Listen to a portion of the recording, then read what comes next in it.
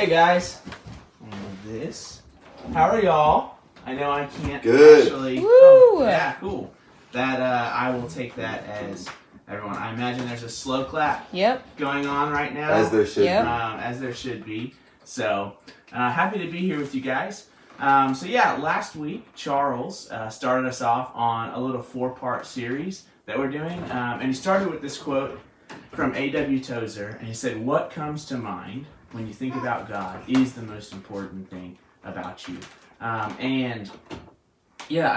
That is something that I firmly believe, how we think about God really does shape who we are. And so the series that we're doing is just looking at 4 of the most common ways that God is described in the Bible. So last week, Charles talked about Father and how God is a father, and the other 3 are that God is a king, God is a friend, and God is a groom. And so what's cool about this is that every person typically has one of those 4 that they lean way towards, and then another one that they're like, I really struggle with that. But for me, the one that I lean towards the most is that God is a king. Charles let me talk about this one today. We both wanted to talk about this one, but in humility, he let me have it. So thank you. But so it's really funny because when you think about a king, if I could ask you guys to raise your hands, I imagine no one would raise their hands, but none of us have ever lived under a king. Maybe if you're an international student, you have, but you might have been to a country that has a king, but we haven't lived under a king. So a lot of us don't really know what it's like to have a king over us. But where we get this idea, where we all have ideas about kings, and that typically just comes from movies, TV shows, books. If you're like me, I love fantasy, the fantasy genre, so books, movies, anything that has that kind of stuff. So I've seen a lot of different kings, right? And we have a lot of ideas of good kings and bad kings. So if you like Marvel, the Black Panther, T'Challa, he's a pretty good king. He fights for his people. He fights on the front line for them. He's not sitting back pointing fingers. If you've seen the movie Gladiator, Commodus is not a good king. He's a very crappy king. He's very selfish. Another movie that you guys would know, The Lion King, Mufasa is a very good king. He doesn't just protect his pride, but he actually protects everything. And the Scar is not a good king.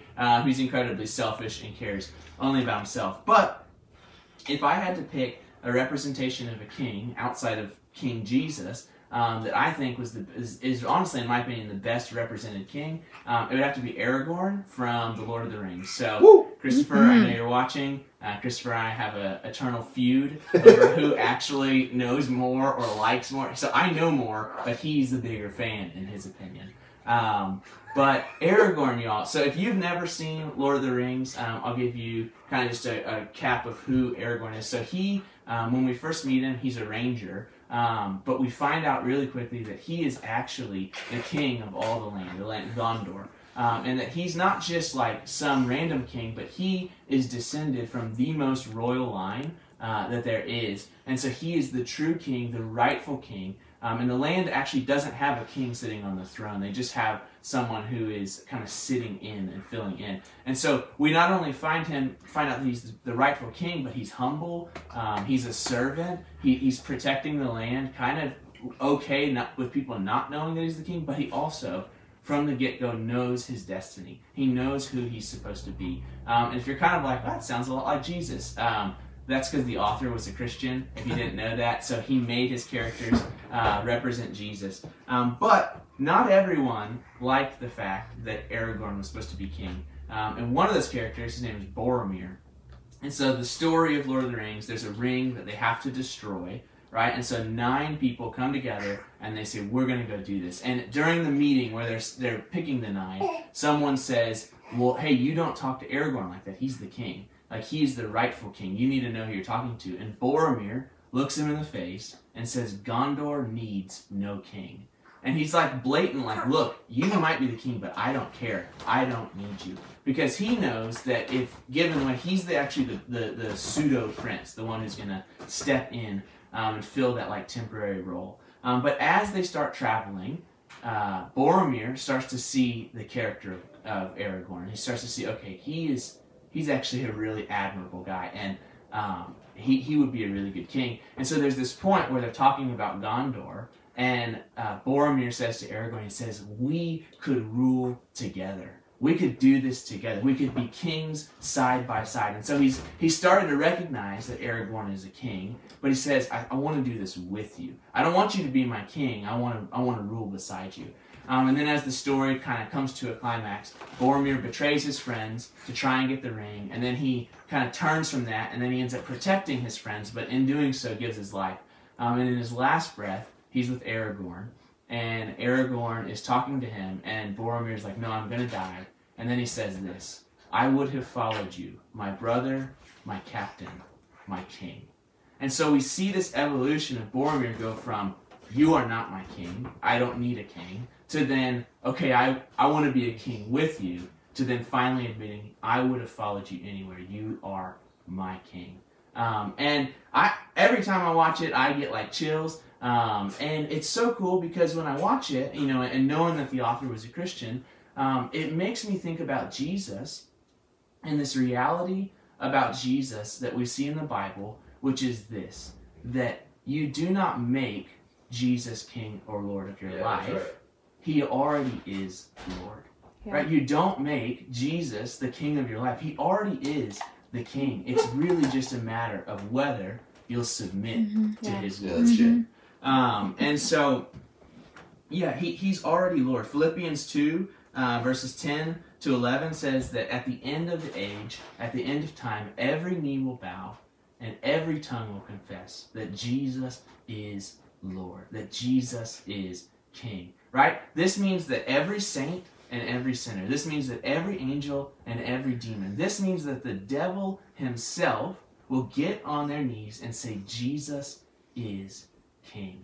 Right? And this is crazy that it's not a matter of whether you believe it or not, or whether you act like it or not. He is the King.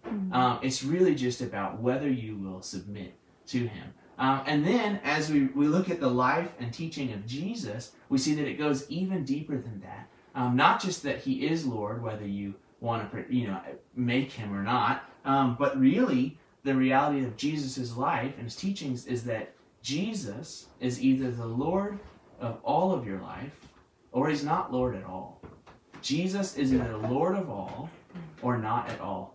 In John 13:35, I'm just going to read y'all a couple verses of Jesus saying some really intense statements. And so, for chapter 13:35, he says, by this everyone will know that you are my disciples, if you love one another. So Jesus says, look, if I am Lord of your life, then you will love your friends.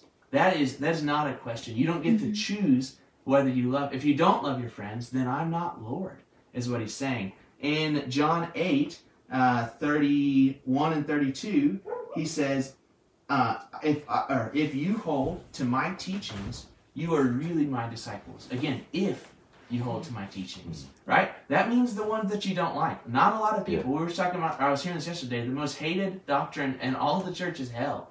But Jesus taught more about hell than anyone else. Yeah. He says, if you hold to my teachings, you're my disciples. But if not, you're not. Jesus is Lord of all, or he's not at all. You don't get to partially choose. And then in Luke 14:26 and 27, he says, if you don't love me more than your mother, your sister, your father, your brother, your children, if you don't love me more than everyone else, you're not my disciple. And then he says, if you don't carry your cross, if you don't take responsibility for what's dear to me, then you're not a part of me. He is making these explicit statements that, look, I'm Lord of everything, or I'm not. And that's not up to him. He is King, right? But if Jesus isn't Lord of every part of our life, then he's not really the Lord at all. And so this is like kind of a question that I have to ask, and I hope you ask, is does our life reflect, one, that we believe he's Lord, but then also does it reflect that we actually live like he's Lord? It's really easy to profess and say, hey, I believe Jesus is Lord, but to live our life like he actually is a totally different thing. And so whether we believe it, whether we live like it, doesn't change the fact that he is the King. That doesn't change it. But it still begs the question, why? Why serve him? Why is Jesus, why is he as a king worth serving. Just the short and simple and sweet answer is that he is most good, he is most powerful, he is most wise, and he is most loving. Right? There's no one who is more good than him. He's the standard of goodness. He is more powerful. He can do whatever he wants. He's sovereign. Right? He is more loving and loving enough to give his son. He's more wise than any all combined people on earth. He's wiser than all of us. And honestly, the thing that I think is the biggest thing is hearkening back to what Charles said last week, that he's our Father. Mm-hmm. Our King is also our Father. That's good. Right? Which this is really cool. So like just picturing, like we don't have to go up to some guards and ask for permission to go see the King. He's our dad. Right? We don't have to go and pay our way into the presence of God. We don't have to grovel at his feet and just hope that he might forgive us. He said he would forgive us if we come to him, right? He is not only our King, he's our Father. But we do have to remember, because he's the King, there has to be reverence. He is in control of the whole universe, right? And he's righteous in all his acts. But he's our Father. And we have to remember that too, which means he's approachable. And it's just crazy to think he's not just the king of a country. He's not even just the king of the world. He's the king of all creation. And we have intimate access to his presence, right?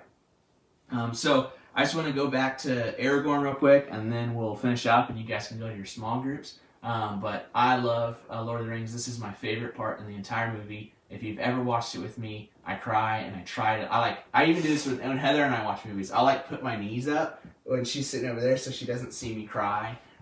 This part just gets me. But it's at the very end of the movie. Spoiler alert: you've had 80 years to read the book and 20 years to see the movie, so I don't feel bad. But they destroy the ring, right? And so that their mission to destroy the ring, there was 9 men. One of them died. The other 8 survived. And so at the very end, Aragorn is finally crowned the king. And so they put the crown on his head, and he gives his little speech, and everyone bows to him. And it's so beautiful. And then he starts walking through the crowd, and he's saying hi to his friends, and you see some of the people that went on this journey with him. And then he gets up to the 4 hobbits. And so they're the little people. If you don't know what a hobbit is, they're like midgets. But Frodo and Sam, they were the 2 that went all the way to destroy the ring. And it's crazy to think, in this crowd of thousands of people, there are only 8 people that know what actually happened. And Aragorn, the king, is one of those. And so he walks up to the 4 hobbits, and they look at him, and then they bow, right? They bow to their king.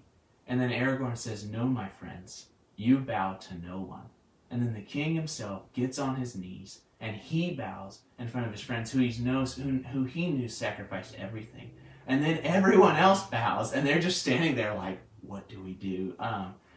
But I love this point. I'm getting a little teary-eyed right now. I love it because what it says about King Jesus, because Aragorn is supposed to be a representation of Jesus, what it says about our king is that no act of service will ever go unnoticed to the king. No act of service for him will ever go unnoticed. No, God, the Bible doesn't say God's going to get on his knee and bow to you. It's not going to happen. That's not what I'm trying to say. But what the Bible does say is that in heaven, God will give us crowns. He will give us crowns in reward for our service to him. And it also says that at the end, not just you and me, but in front of the whole host of heavens, he's going to say, "Well done, my good and faithful servant." He's going to be proud to say, "This is my son, this is my daughter, who lived their life for me and served their king joyfully." But ultimately, the most beautiful thing in heaven is that we're gonna take that and say, "Thank you, Jesus, but God, we know you're the one who's really deserving of this." And the Bible says we'll lay the crowns back at Jesus' feet, and we'll give him honor and glory, because we know that we wouldn't even have been able to serve him had it not been for him.